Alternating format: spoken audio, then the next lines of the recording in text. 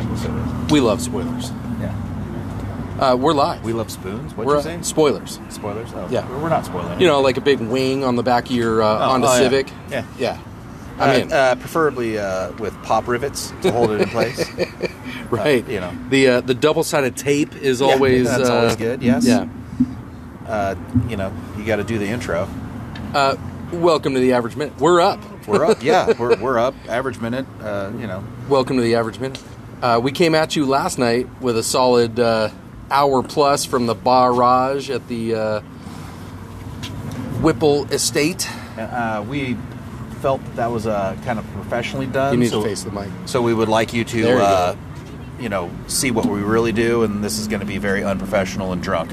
Just, you know, that's that's who we are. You know what? We're the two guys that showed up to church tonight. So our MGA notes is nobody came to church, so you know, you all are going to hell. We went over a bunch of stuff last night, MGA wise. Go listen to the last podcast, and you know, for all your MGA updates, go listen to the last podcast. Turns out we get credit for listeners when you listen to this one and that one. So you just and again, if you want to buy, I don't know, 5 or 1,000 iPhones to just listen to the podcast. Am I crazy, or is that a lot of iPhones? it's a lot of iPhones. That Verizon bill's gonna be a problem. Just you know. You don't have to have them on cell service. Just put them on your Wi-Fi. Oh, that's right. Wi-Fi. Stream the podcast on multiple platforms. Everybody get your old, you know, everybody has a drawer full of old iPhones or whatever. Put them on Wi-Fi. Dig out the old BlackBerry. We're going to be millionaires. It's a great strategy. So we are at church. Average had a great lesson on Monday, as he discussed. So how was your range session? Mediocre. Right? That sounds about right. Which, you know, I'll tell you is promising because I'll tell you why. Last week... we all kissed of death ourselves by saying we're going to do great.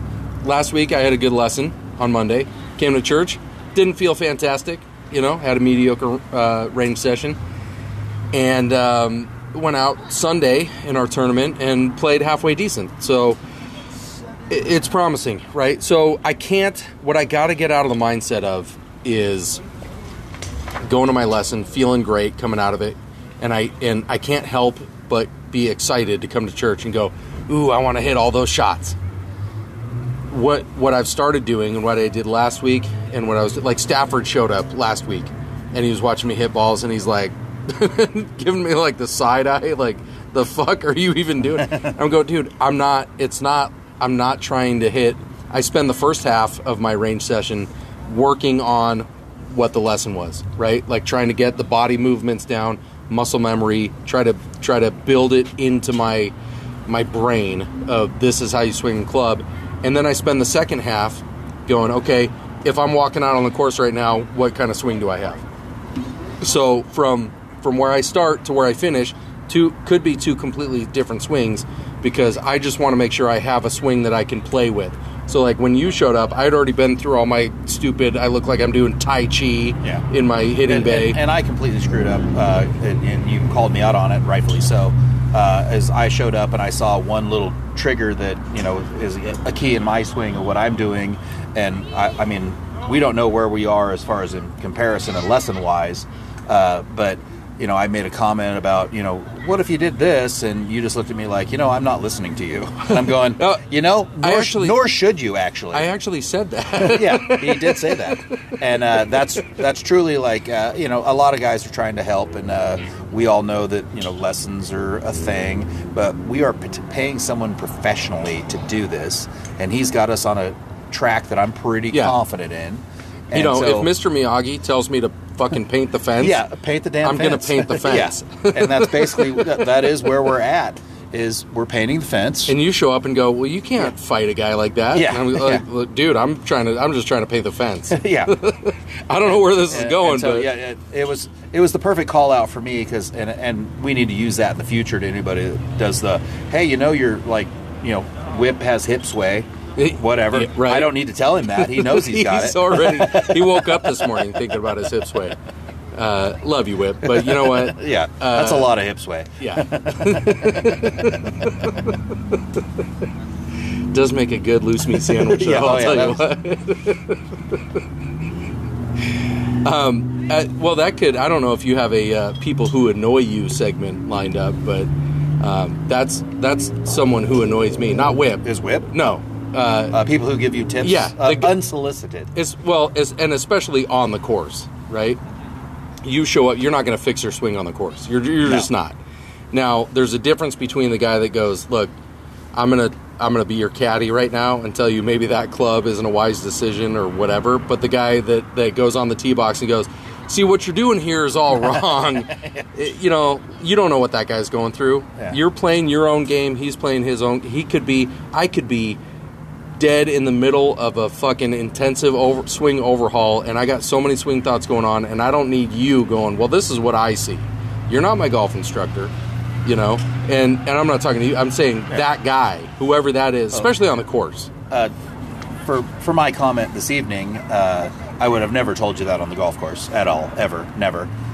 It was just more of I know that's a trigger for me, and I thought I'd point it out, and you said what I'm going to say to anybody that goes, oh, hey, you know how you're doing this? I'm going to go, you know what? I'm not listening to you.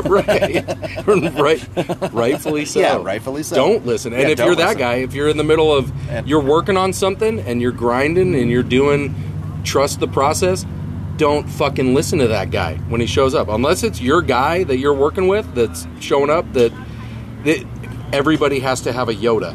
Right? Yeah. Unless it's fucking Yoda saying, dude, don't do that. If you harken back to my lesson, which we recapped a little bit, I walked in there and I'm just doing I'm quitting golf. I think I should just drive over my clubs and throw them in the lake. And in 2 swings, he goes, you're aiming right, stop it. Damn it. That's what I'm doing. Right. And that's why you have a Yoda. Is because, and we're going to start calling Jeff Yoda now. I'm going to say that even. Paint your face green next lesson. I'm in.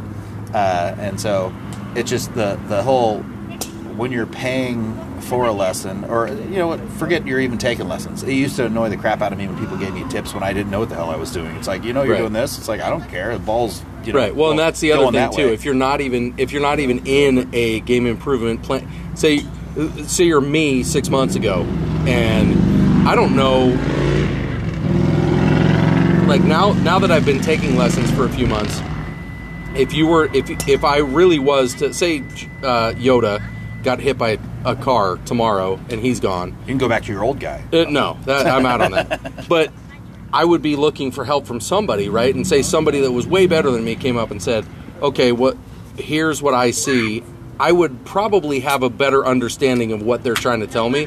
Whereas before, 6 months ago, I'm going, yeah, dude, that all sounds great. The problem with me was and still is, I understand what you're saying. I just can't get my body to do that. So you have to find a way. And this is where PGA certified instructors understand how to get you to... They know how to mold the clay they're working with, right? If they don't, they're bad, which is why I switched instructors, right? Now, one quick question I would have, based on who our instructor is now. Let's say he, died in a fiery car crash. Not wishing that on you at all. And then, would you say you would seek out additional professional help because your lessons have helped you that much?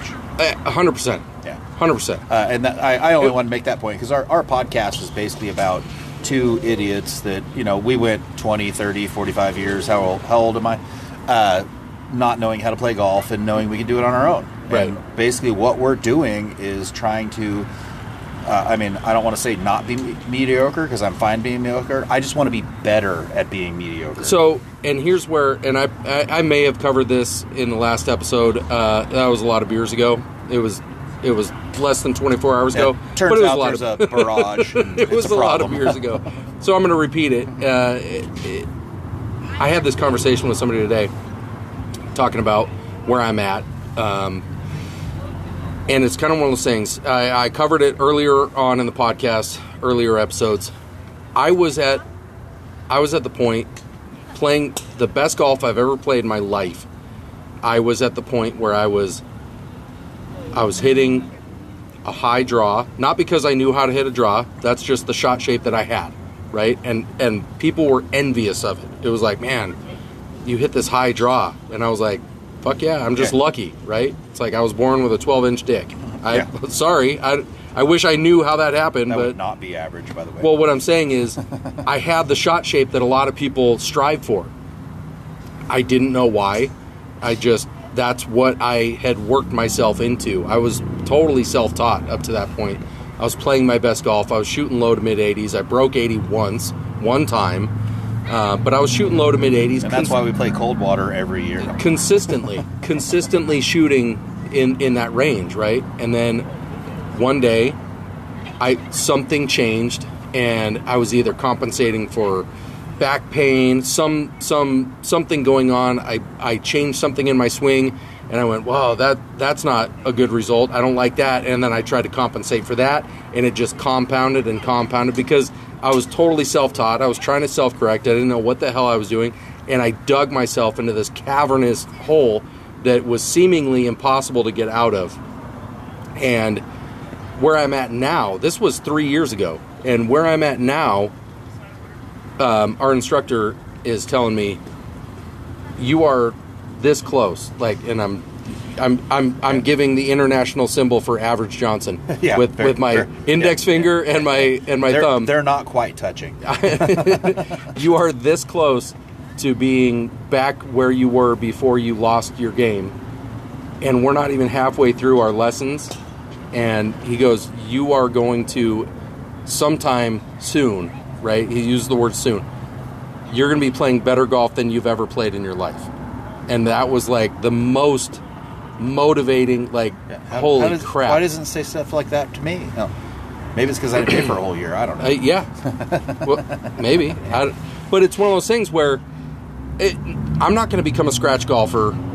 Maybe I don't know. I'm not saying that's not my goal. That's not what I'm trying to do. I went into Golf Tech with the goal of, I used to shoot low to mid 80s. That's where I want to get back. And they raised an eyebrow because they go, what do you shoot now? They go, they're doing the math, and they're like, okay, well, we can try to get you there. But and that's why, you had mentioned that Jeff had told you about my lesson plan and how he's impressed at how far I've come in a short period of time. It's because I don't think he believed that I actually used to golf like that. Honestly, with the swing you had when you started, it's Average has no athleticism. Is what that swing looked like. It would be it would be a stretch to look at that golfer and say that guy used to shoot in the low and mid 80s. Yeah. It would. I looked at the swing and went, that's fucking horrible, right? So I get it, but he's seeing that I'm getting it back, and he's going, you're almost there. You're this close, and we're gonna make you better. We're gonna get you better than you've ever been, and you forget where you used to be. You have always had plenty of power. You don't need as much as you use. I'm girthy. Yeah, I've heard it both ways. You've always been able to hit the ball far and well, just the way you were swinging, and this is me critiquing you, knowing what my original swing looked like also. The smooth swings you had today at the range, the ones that I complimented you on, where I said, I'm not listening to your critique, but I'll take your compliments. Right. Yeah. You listen to the good feedback. Yeah, you had a lot of Fred Couples type of thing, which you've mentioned multiple times in the cast, of just nice, fluid motion. You're not trying to hit the ball, you're just swinging through the ball. And the ball, went where it was, mostly where it should have gone. You're no Tiger Woods, sticking it close, but you're putting yourself in 2-putt territory on the green instead of 3-putt territory. It's a ball that I can play, right? Like, I'm hitting these shots, and they're not going exactly where I intend, but they're going in the general vicinity, and I can play that. We haven't even in my instruction lesson plan, we're not even close to getting to my short game, right? Like chipping, putting, all that kind of stuff. We're just talking about how I'm hitting the ball, which is already taken 10 plus strokes off of what I went in there with. I was shooting 105s, 108s, right? Sorry to bring this up in the middle of this, but I just had the epiphany of you and I should do an on-the-course lesson with our instructor who would Oh, wants to do that's that. that's and happening. that's the podcast. Yeah, that's happening. That's the podcast. Yeah, for sure. So The other thing, when we re-listen to this, write that down. yeah. Other segment producer, take some notes. One of the other reasons why I'm so heavily focused on smooth tempo, not only is it a much more manageable swing, and it mitigates the big miss, right? I'm not getting any younger. Like I have to come to the realization that I'm not a kid. You're the oldest anymore. of all of us, for Well, sure. what I'm saying is, like, I'm north of 40. It's not going to get better. Like, I'm not going to all of a sudden Are you trying to bum me out? No, what I'm saying is I plan on playing golf for a very long time. So you don't want 51-year-old shoulder pain? Yeah, it's not like I'm sitting here going, well, I got 10 years left. Like, I want to golf until I die. Oh, like I'm doing? I got 10 years left? And I need a swing that I can Do until you're 80. I can live with. Do that Arnold Palmer teeing off at the Masters at 250 years old, whatever the hell he was. Yeah, driver off the deck, dude. Yeah. Yeah, I'm in. But no, that's the other motivation is I want a sustainable, I want to build the tempo. Like, Fred Couples has had a notoriously bad back for his whole life, right? Like, he'll wake up one day and he can't even walk. Mm-hmm. And then, he does what he needs to do. But when he's on the course, just smooth. It's buttery, dude. And that's all I'm trying to get to. I need a game. I'm not trying to overpower the course. I don't give a shit. Like, it's funny. We pull up at the MGA tournaments to the long drive hole, even the John Daly hole. All I'm trying to do with the John Daly club is not go OB. Yeah. I don't give a shit. That's pretty much all.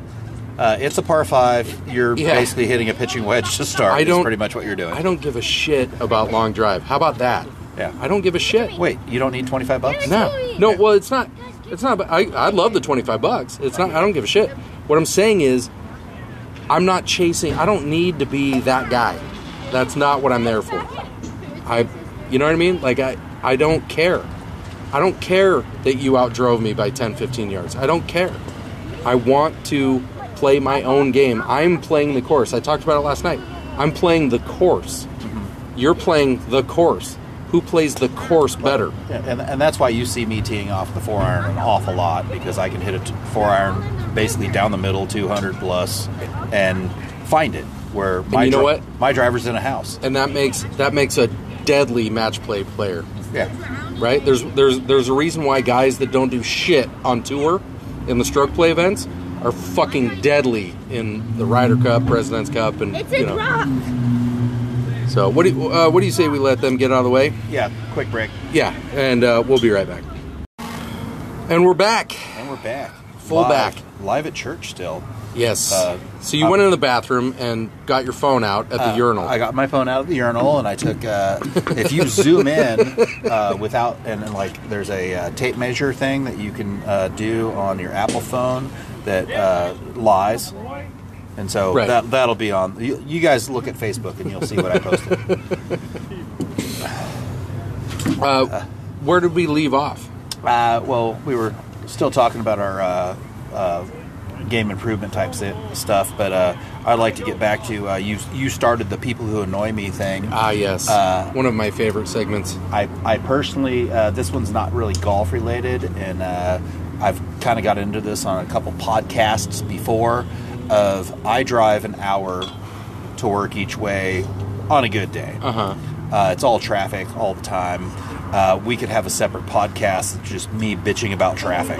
I'm pretty sure you work on Bell Road. You could probably you'd contribute for sure. Yep. So Moondog and Average Hate Traffic could be a segment actually. So and it's not like this guy cut me off or that stuff. Where I get on the freeway. They have that traffic light that has the green you go type stuff, metering or whatever the hell it's called. One car per green. Yeah. The on ramp I get on, it's been turned off for the last probably month, but everybody stops like it's still freaking on. I deal with the same thing. There are no lights. Go. The traffic signal getting on the 101 at Bell Road is 50-50. Some days it's on, working. Oh, when it's on, follow it. Yeah. When it's not on, just go. Send it. And it drives me crazy every day. It's been we're probably talking 2-3 weeks of just the average person must be retarded because there is no light. What are you stopping for? You know what? That's how they condition us. It's the people. It's the same people that are out there driving around in their car wearing masks. Yeah, still wearing masks. Yeah, you know because what? I'm going to start counting the people who are stopped and go, is that guy wearing a mask? Probably wearing a mask. People who annoy you. Yeah, people who annoy you. It's cool if you're wearing a mask. I know you want to be safe and whatever. That actually, I had an idea, and I haven't told you or anybody else for that matter. But I had an idea to start another podcast. Of just people who annoy me? No. Totally to combat that kind of frustrating, let the rage out attitude that we tend to have with the people who annoy you segment. I'm going full nihilist. And I think it would be awesome to have a podcast, maybe call it Adventures in Nihilism. None of it matters. None of this matters. At the end, we're going into the ground, and that's, All right, well, that was dark. Okay.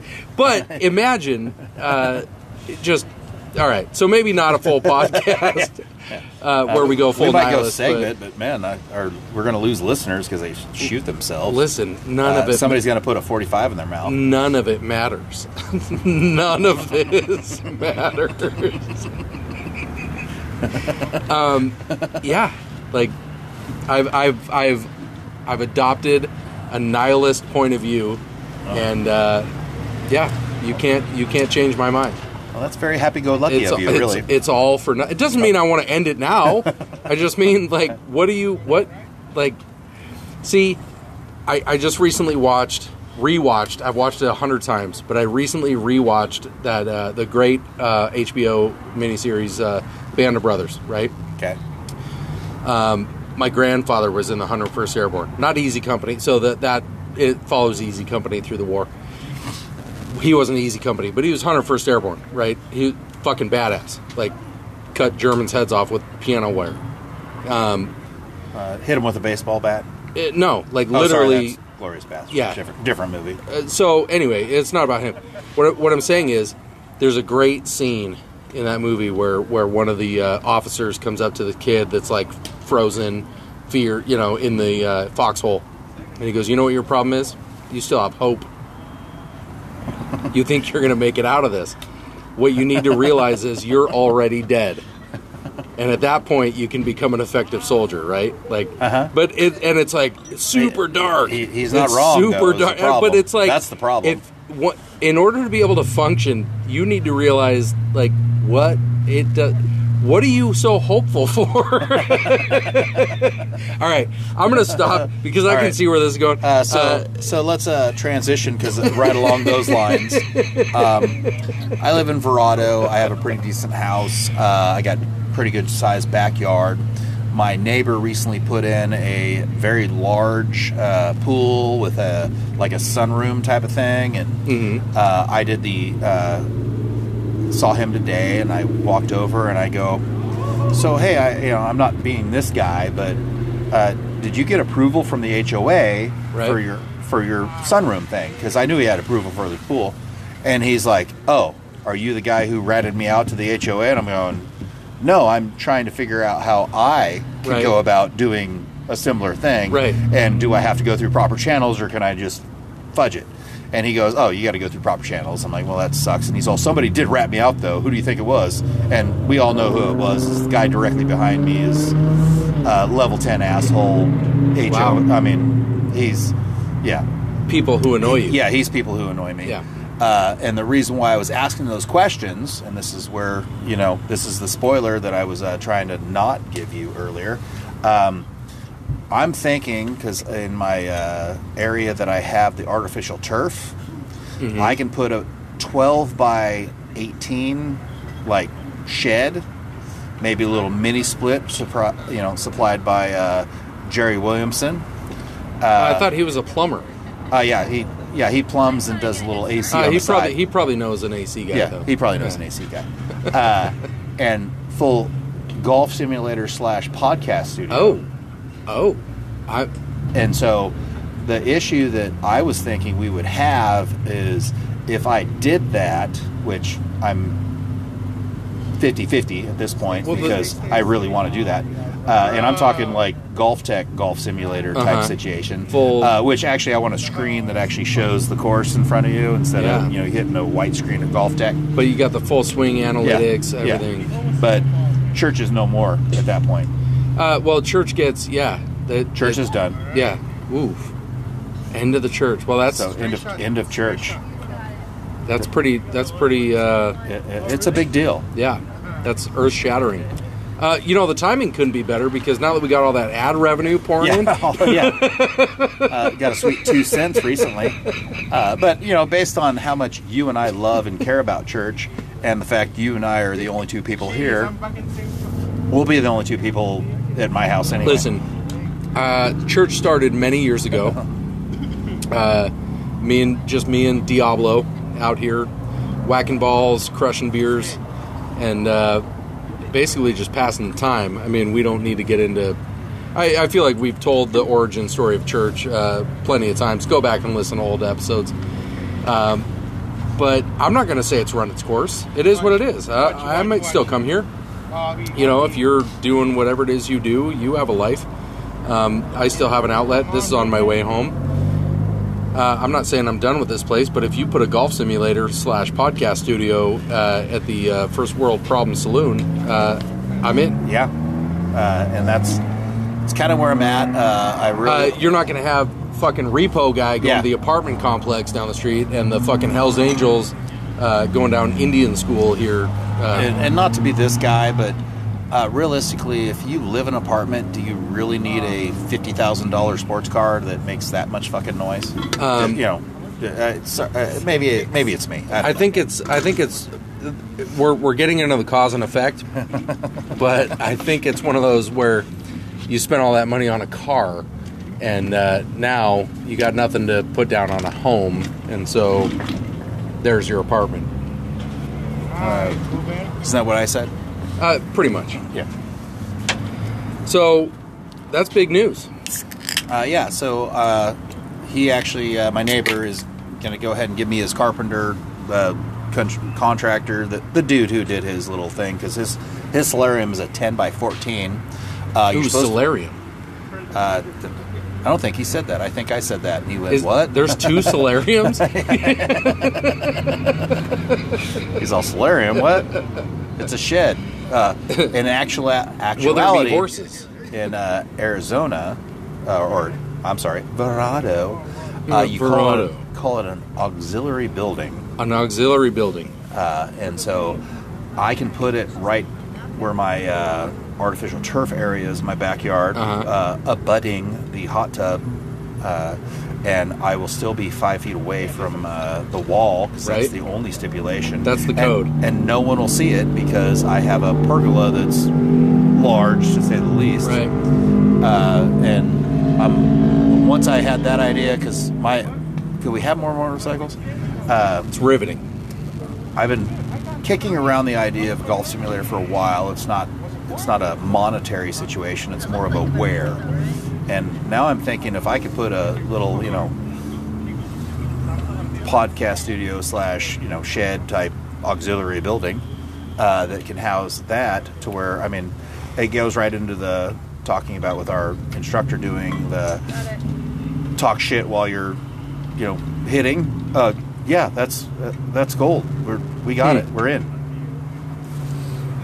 Yes, I'm definitely in on that. I've been trying to figure out how we get. Well, we know there's a friend of the podcast who has an in-home simulator, and which we are supposed to do a remote. Trying to figure out how to get that set up, just to kind of test it out, see how it's going to work. But I think that's the way the the wave of the future. That's the direction the podcast is headed, is definitely to a simulator type thing. Maybe we get add a video aspect to it. See, what I don't necessarily like about the video thing is, I know there's a lot of all y'all out there in podcast land that may not listen on Spotify. You have other platforms. If we do a video podcast, it's only going to be available on Spotify. Like, if you listen on Apple, They don't do a video? no video. So audio only, which, And Spotify's expensive, right? for the subscription. I feel like you can still listen to us for free though on Spotify. I don't pay for the subscription. I get it for free. Right. That was my point. Yeah. But, Well, some people are like, so I anyway, don't have David, that. I don't what know how happens to. with Spotify? I don't know how to download that. I have an iPhone. I have my podcast right here. That's kind of how a lot of people operate. I don't know.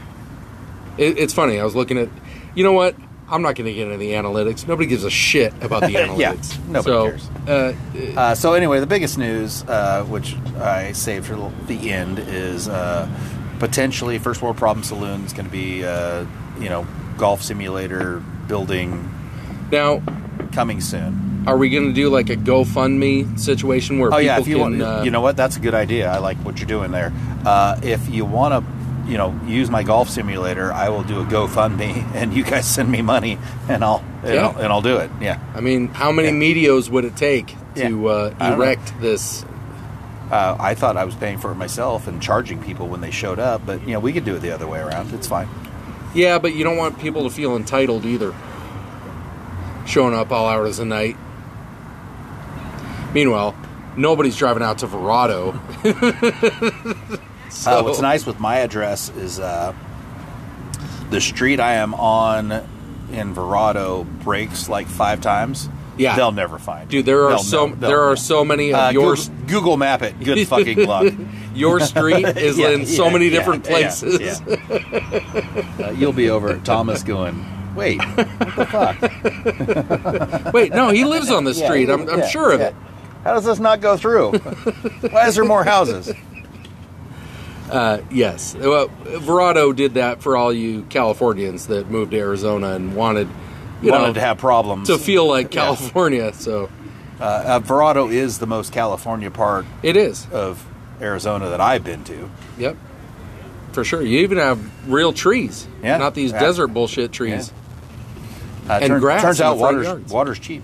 Yeah. we got tons of it. If you make everybody pay $200 a month, it's cheap. Yeah. Huh. Should we go to the mailbag? You have mailbag stuff? I can check. I can check the mailbag. I'm going to take a quick respite, just for prostate problems. I'm going to look in the mailbag and see if we got anything, because I feel like we may or may not have had somebody write in, but we'll be right back. We are back. All right. So did I know that was like 0.fuck seconds. Yeah. But y'all, you're welcome. I'm sure you shifted gears in your vehicle before we, came back. Maybe. That's a dying breed, though, the whole gearbox thing. Actually, I had a car come in today, matter of fact, that had it was a manual transmission. Had a nice sticker on the back glass with a picture diagram of a gearbox, and it said endangered species. Yeah. Because it is. GM only makes them in Corvette and Camaro at this point. And I don't think, actually, you can't get a Corvette without paddle shifters. You can't get a manual anymore. Right, with the stick. But you can still get the Camaro, and I think that's it. Dude, I love, So what a manual transmission is you have to shift it yourself. So there's three pedals. Yeah, there's the thing. Yeah. Gosh. But wait, you know what? I only have 2 feet. You know what? Our audience is old enough to where they probably know what a manual transmission so back to the analytics. Yeah. The vast majority of our audience is in the 45 to 60 range. Yeah. That's the vast majority of our audience. So, you know what? Thank you all for listening, and thank you all for knowing how to drive a stick. Yeah, absolutely. So once the motorcycle passes, you got mailbag? Oh, wait. You thought we were done, huh? Welcome Welcome to Avondale. So anyway, yeah, I did. I had to dig deep. I dug deep in the mailbag. But you know what? It was off my radar. We actually got in. A lady writes in. Okay? Really? Yeah. Oh, so that's probably in the spam folder. We don't know. Okay, so I'm having a hard time tying the name together. I don't know if she's one of the wags or if she's just a rando female that happens to listen. She might be in Malaysia. She might be in Iran. Yeah, she's probably Iranian. She might be in She got a shawl on her face. Turkmenistan or whatever the fuck. Turkmenistan. That's probably a place. Yeah. I don't know. Yeah. So, we're going to... So, she actually wrote in. It took a while. Yeah, it was a letter. I watched him open it. So I'm having to transcribe this. Emails work. We can, it's simple. You can DM on Facebook. You don't have to pay for stamps. Writing a letter to Average Johnson is kind of like writing a letter to Santa Claus, but somehow it still found me. And how'd they get the address is weird. It was care of care of West Valley AZMGA. So we're going to call her Candy Meehan, because that's what I could put together with the chicken scratch. It's close enough. So I'm gonna roughly translate the letter here because it was kind of went in and out. There was I feel like there was a wine stain on the letter. It could have been White Claw. You don't know. Maybe. Well, White Claw, yeah. Some sort of reddish hue, which that could make it worse. Actually, there was a hue. So Candy writes in, says, "Listen, how can I get my husband to stop breaking golf clubs on the course?" Right? It seems like every other week I'm in the golf shop getting his clubs reshafted and trying to explain to them that it is not me who is breaking these clubs, and I'm bearing all of the guilt of this, and he gets off scot-free and just continues snapping clubs. So she's not Mrs. Tiger Woods breaking a 9-iron into his car. Not from what I can tell. Yeah. Not from the letter. She's not over there beating him with a 9-iron because he's out whoring around. Yeah. That's not the gist of the letter. It seems to me that possibly her significant other is out there rage-breaking clubs on the course because he hits a bad shot here and there. Well, as someone who recently broke a 4-iron, I would tell, what's her name again? We'll call her Candy. Candy. I would tell Candy that you got to own it. First of all, when you go into the shop and say, you broke it. When I had my 4-iron repaired, I told the guy that I slipped and fell on it and didn't just snap it over my knee. Where it kind of was a little bit of both, but realistically, I broke my favorite club because I was that angry. I do know a few people I play golf with that have snapped clubs. I watched them do it.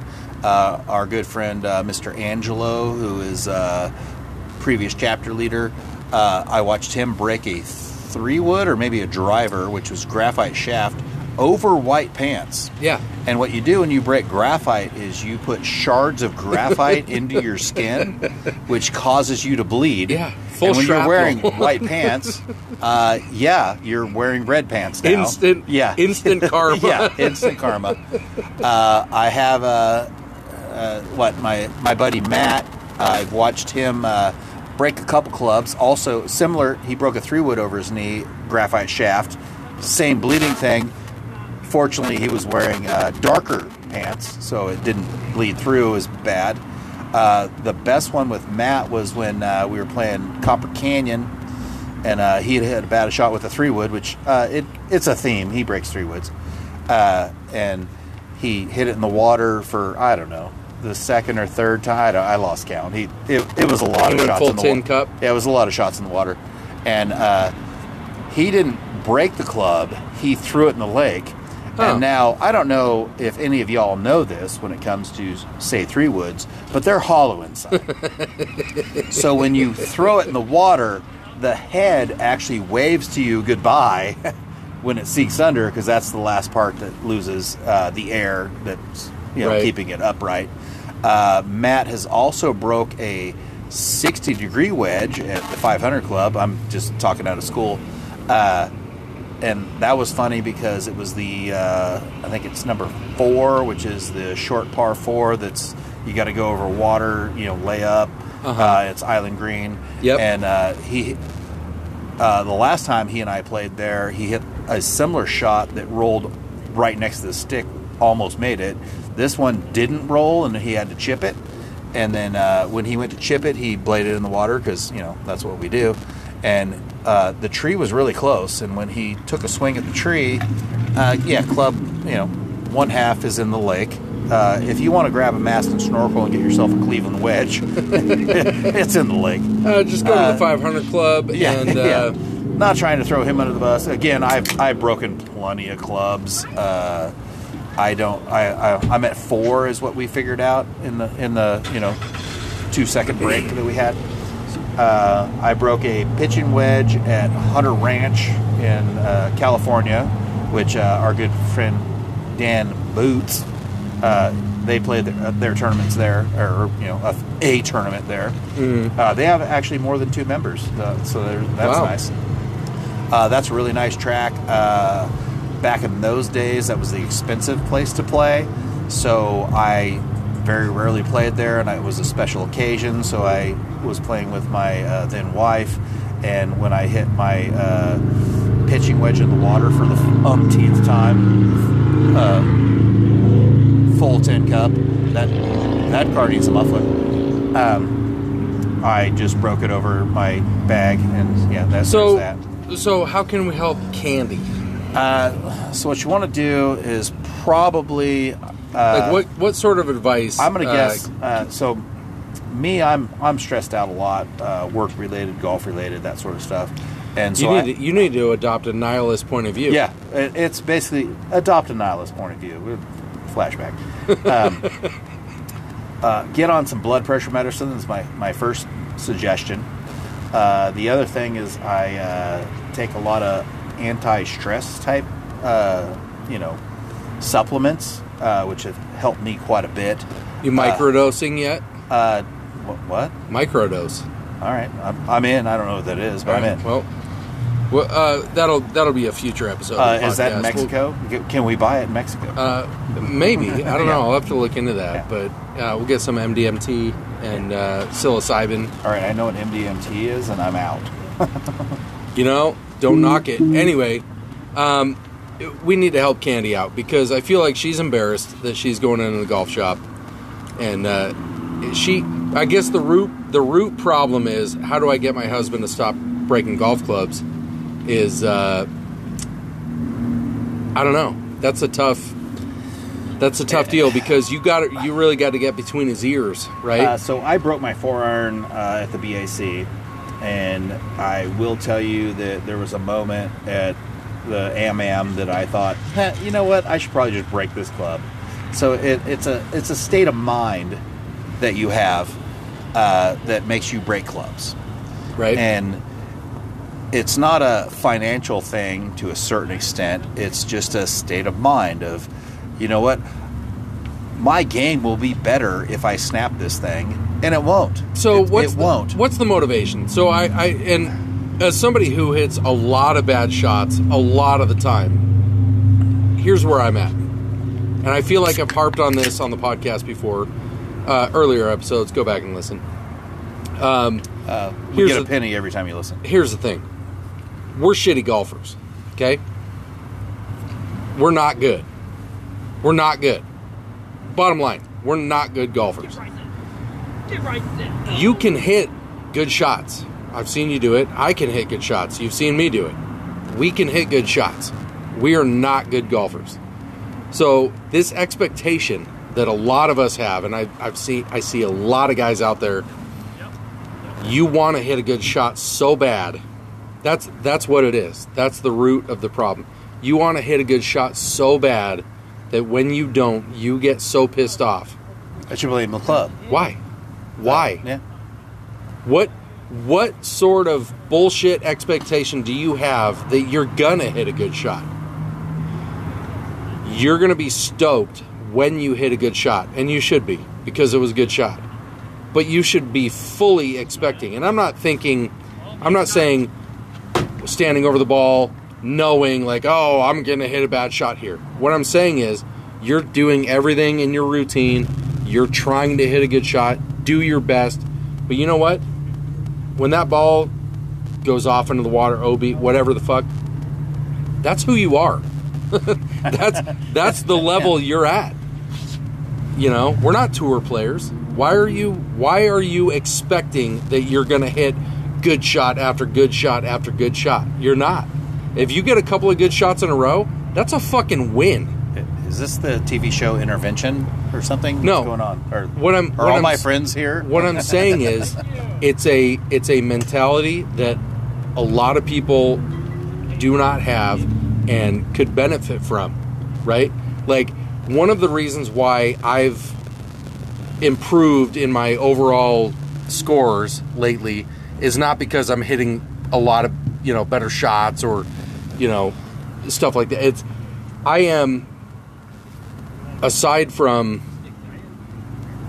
improving my swing and making more solid contact, more consistent, stuff like that, I am also, on the other side of things, managing my mental state, so to speak. And this is why a lot of players have, like, fucking sports psychologists, the rapist, if you want to call him that.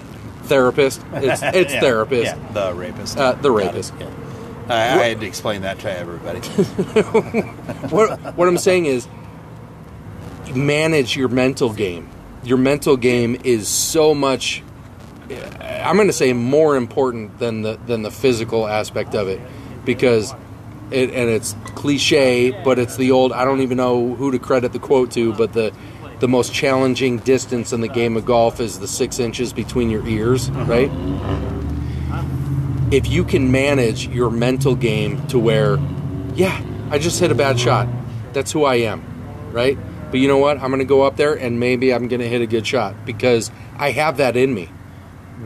You've seen yourself do it. That's what keeps us coming back. You hit that good shot and you're like, that's why I play this game. You mentioned it a couple of podcasts ago. You hit the best drive of your life and you've been chasing it ever since. That feeling, that's why we're on the course to begin with. We're chasing it. We don't have it. If we captured it, that's when you're done. You don't ever capture it. This whole game improvement thing that we're doing and we're going through, we're not ever going to get there. It's the getting there that's the draw, and that's what we're working on, and that's what keeps us coming back. It's the getting there. It's not the being there. We're not going to be there. We're not there. We're not going to be there. But we're going to work on getting there. That's the part. And if you can compartmentalize and differentiate between the two while you're out there on the course and manage your mental game to where, look, I'm gonna do my absolute best to hit the best shot I can right here. Chances are it could come out great. Chances are it might not. But either one, you're going to be stoked if it does, and you're going to be like, yep, that's who I am if it doesn't. That's where we're at. That's the level we're at. We are mediocre golfers, average, so to speak. And that's how shit works. So, to Candy, who's trying to get between her husband's ears and stop him from snapping clubs, I don't know what advice to give you other than get him to realize that he's not a tour player. If he was a tour player, he can snap clubs all day long and he gets more for free, right? Like, I don't know. So two things I took away from that is, one is if you listen to the Every Given Sunday speech by Al Pacino, where he does the "I can't go out there for you, you got to do it." That was the golf version of that. Well done. I think you should actually snip that and make that your intro to the average minute, because that is truly what we all think we're doing or trying to do or right. pretending to do or whatever. Is we all want to get better. We're all mediocre. We're not gonna get better, because you know what I'm doing right now? I showed up here at church. I hit 10 chips. Right. You know what a pro does? He hits 100 chips, and then hits 100 balls, and then hits that. Here's a question. Here's a question for all you out there in podcast land, something to think about, something for you to think about. What's the perfect game? What's the perfect round of golf? See, to me, and I said this when we first started Golf Tech, and I had my lesson with club fitting swing evaluation is what it is. And he asked me, he's all, "What's your goal?" And I go, "I would like to show up and shoot 80 to 85 all the time. I don't want to be a par golfer because the stress is too much. It's not fun." Right. And so my goal would be going for like an 80 every, putting that up. And so, the problem is the people you see that are shooting 80, they're not having fun because they're shooting 80 going, "I wish it was a 70. But I'll tell you exactly why that is. And I'm no sports psychologist, but I'll tell you exactly why that is. How much more fun do you have when you're playing good golf? You go out there and shoot an 80, 81 tomorrow. You're having a great time, right? Uh-huh. But then you sit there and you go, how many putts did I lip out? Could have been a 72. How many iron shots did I will say every time I've shot an 80, 81 type of thing, you go, you know what? It could have been a 70 blah blah blah. You find me a fucking tour player that's in the 59 club and go, why wasn't it a 58? Why wasn't it a 50? You know what I mean? Yeah. I left. You always leave a couple out there. There's always those shots there. And in other sports, like baseball, you got a pitcher throws a perfect game, right? Nobody gets on base, nobody scores a run, perfect game. It's measurable. You can measure that in baseball. Bowling, bowl of 300. Every time I rolled the ball down the lane, I knocked all the pins down. Perfect game. You can't improve on that. You can't possibly improve on that. It's a perfect game. Whip's got, 2 perfect games? Bowling, right? It's got the ring, got everything. You can't get better on that. You can't, that's not a thing. In golf, unless you shoot an 18, yeah. You can always improve. There's always better. Always better. And I don't give a shit how good you are. You could be the number one golfer in the world. By leaps and bounds. You could be Tiger fucking Woods, where you're number one for how many, I don't even know the stat off the top of my head, but how many fucking consecutive weeks in a row. Nobody's ever going to touch that record. But there was always better. He could always be better. Oh, and that's why Tiger Woods is Tiger Woods, is because he owned it and said, I'm going to be better. I'm going to be better. And it's like, you're whooping everybody by 10 strokes. Right. But was he whistling down the fairway? No. He had the fucking game face on because he was grinding every fucking time. And that's why we play this game. Because you get in that mental state and you go, I'm going to do the absolute best I can. And at our level, it's to scale, right? At our level, you're trying to get to I'm trying to get to the 80s. And you hit those, it was devastating to me. I was on the 9th tee box on Sunday. I was having, we're going to call it a mediocre round. It was pars and bogeys. I was on the 9th tee box at 36 strokes. I played 8 holes in 36 strokes. And I'm going, meanwhile, ninth hole at Sun City South from the white tees, which is what we were playing, sub 300 yards. Yeah. And I'm like, okay, I just need to put a hybrid somewhere playable in the fairway, get it up there close, chip on. Or in the range. Make a par or a bogey. I end up hitting 2 because I get between my ears and go, don't hit it into the range. But meanwhile, that's who I am, right? It is such a mental... It is as important to manage your mental game as it is to manage your swing path and your club fit, all that kind of stuff. It is the managing expectations. But you know what? I made a fucking 9. I stood on the 9th tee box at 36 strokes and I made a 9. I put 2 balls out of bounds, made a 9 on the 9th hole, went out in a 45 instead of a 41. If I would have just bogeyed the hole, I would have carded a 41, which would have put me on pace to shoot low 80s, Yeah. right? And I made a 45 instead of a 41. And you know what? It didn't destroy my round. I carded a 47 on the back, but it was just one of those things. Like in months and years past, I would have gone, fuck it. I didn't reach my goal, right? I didn't reach my goal. I had my meltdown hole. Things are shit. Start drinking. Start just not giving a shit. But you know what? You got to put the wheels back on, and you got to realize who you are. And you know what? Those first 8 holes were fucking money to me. Like, I'm sitting there going, I played 8 holes at no worse than bogey. Like, I didn't card worse than a bogey for 8 holes straight.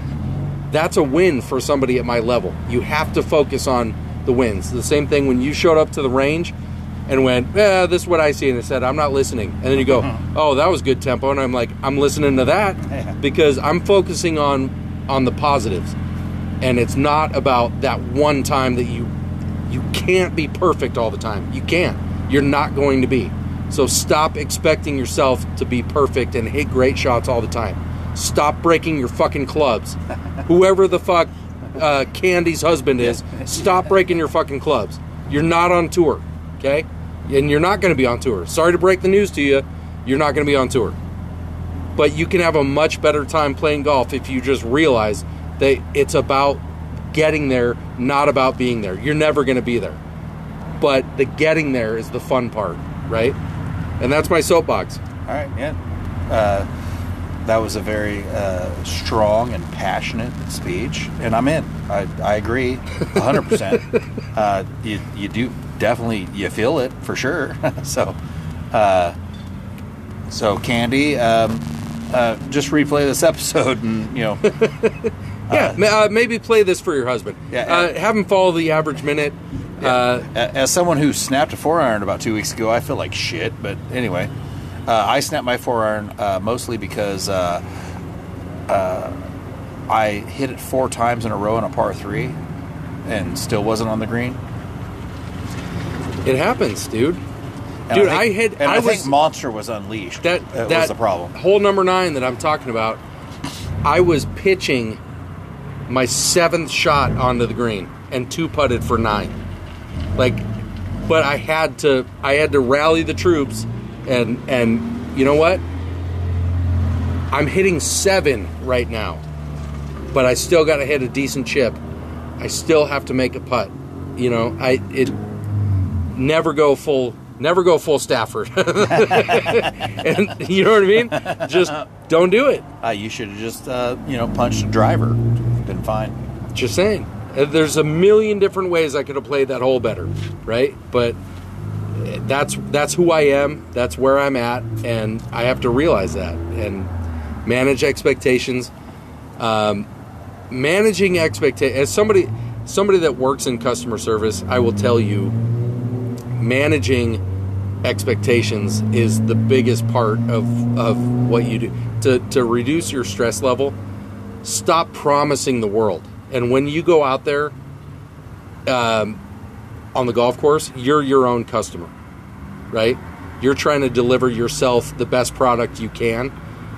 Stop promising yourself the world. You're so philosophical right now. I like it. But what I'm saying, and he's doing the, I have these 10 commandments.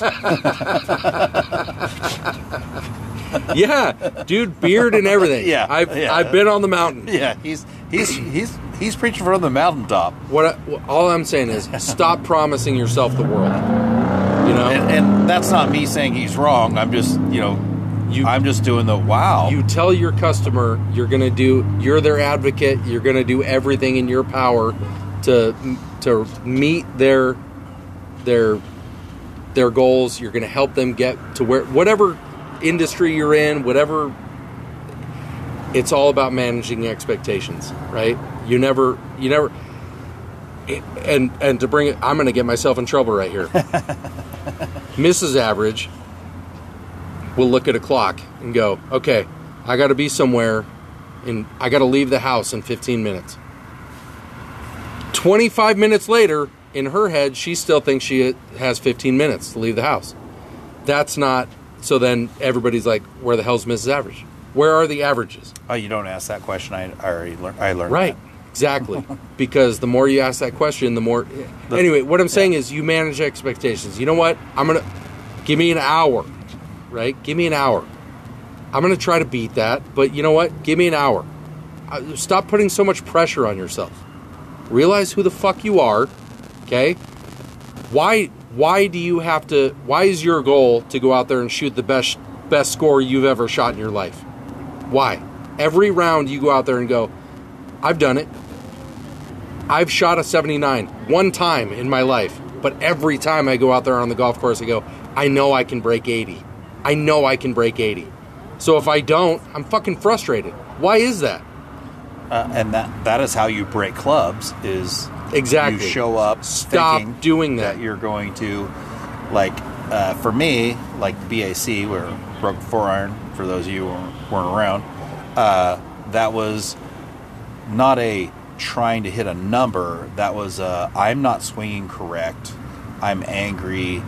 And when I did the third or fourth 4-iron fuck up on a par 3, I just, went for it. And immediately I'm going, 4-iron's my favorite club. I can't believe I just did that. Yeah. But, Little Monster Unleashed was a problem. But No, there were a lot of factors there, and we've covered it in the podcast. But anyway, I'm done with my soapbox. Y'all get the point. Listen, Candy, I feel for you because I try to manage expectations all the time, but that's the only thing you can do is relate to your husband, let him know that you're done going to the pro shop for him. Make him go. Yeah. That'll help. He needs to go in and get his own damn clubs reshafted. And admit it, because I will say, when I broke my 4-iron and had to go get my club reshafted, It's humiliating, right? I'm just like, it broke because like a tree fell on it. Dude, they know. The guys in the pro, they know. When I got my 4-iron reshafted, the club fitter goes, you know what? I used to work at a store, and he told me what course it was at, and he goes, the number of people that break shit out of anger is why I have a job. Right. Exactly. They know. Yeah. They fucking know. He knows. So, Candy, tell your husband, well, I don't know his name. You didn't mention, but I assume you listen to the podcast. Tell him to go get his own damn clubs reshafted, and maybe that'll teach him. Yeah, from what I understand, he has 2 wedges that need to be reshafted. You know Candy's husband? Oh, I do, yes. Oh, okay. New development. Yeah. Anyway, there's that. So Same last name is how I figured it out. Oh, Meehan. Yeah, Meehan. Yeah. Okay. Same. All right. So, yeah, maybe have him listen to the podcast. I went on a whole... I feel like I delivered a sermon. Oh, yeah, you did. I'm like... I don't even remember what I said. I was kind of deer in headlights for a little bit, going, is he yelling at me right now? What's going on? The spirit of Arnold Palmer consumed me, and so... he was glowing at one point. So that's about it. Just, you know what? It's about managing expectations and mental game. Focus on that. Stop trying to be a hero, because you're not. You're not. We really hope we're going full nihilist right now. You're not a fucking hero. Yeah, you're not a hero. None of it matters. We really hope that you actually enjoyed this podcast, because we had nothing when we showed up, and this is all Dude, just... we pulled this. We got nothing. We totally pulled this out of our fucking ass. So if you're entertained, you're welcome. Yeah. So let's just call it. For all of you out there in podcast land, thanks, Bob Moondog, for producing this wonderful episode. And to all you out there in podcast land, we will see you in the rough.